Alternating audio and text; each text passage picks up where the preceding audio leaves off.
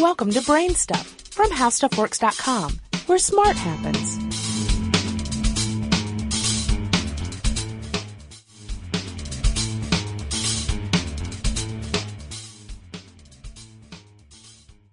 Hi, I'm Marshall Brain with today's question.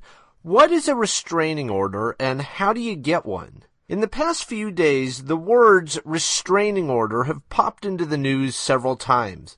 In one story, actor Edward Furlong, most recently of Green Hornet fame, was taken to jail for violating a restraining order. A college basketball player is facing possible jail time for violating his restraining order as well. His crime? He put a post on Facebook.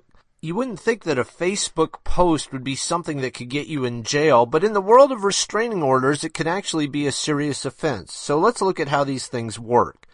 Imagine that you're in a relationship with someone. It might be a romantic relationship, an employment relationship, a rental relationship, a neighborly relationship, or whatever, but the two of you have a falling out. In most cases, the two parties go their separate ways, and that's the end of it. But sometimes, for whatever reason, one of the parties will not let go, or will start a campaign of harassment. It is in these situations that restraining orders come into play.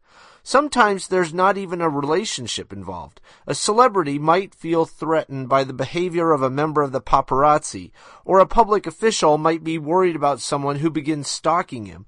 Restraining orders can also be helpful in these situations involving strangers.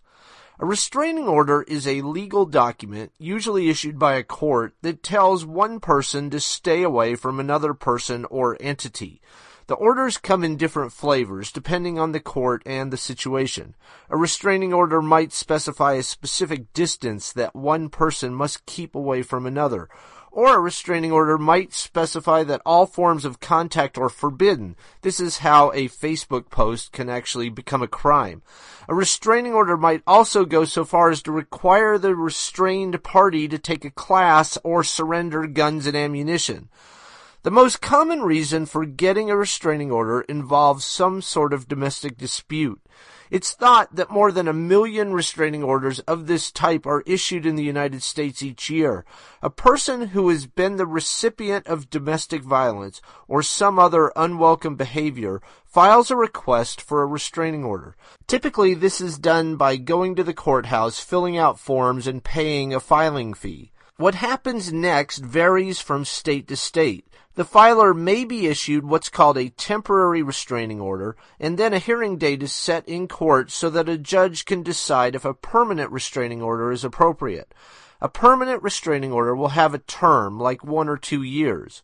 In North Carolina, where I live, the two most common types of restraining orders are the Domestic Violence Protective Order and the Civil No Contact Order. The former applies to family and relationship situations, and the latter to most other issues.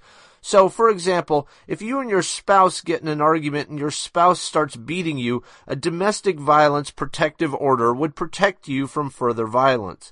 On the other hand, if a coworker is intimidating you or assaults you, a civil no-contact order may be appropriate. Once you have a restraining order, the question of enforcement becomes important. A restraining order is enforced by calling the authorities when the order is violated. States vary in their response, but in many cases, a person who intentionally violates a restraining order will be arrested. As seen in the case of the rogue Facebook post, even seemingly small violations, an email or a Facebook message or anything similar to that, can have serious repercussions when they violate a court-issued restraining order. Therefore, if you are the one being restrained by a restraining order, the only rational response is to make sure you follow the court's instructions in that order to the letter. Be sure to check out our new video podcast, Stuff from the Future.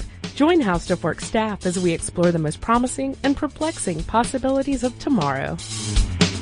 The How Stuff Works iPhone app has arrived. Download it today on iTunes.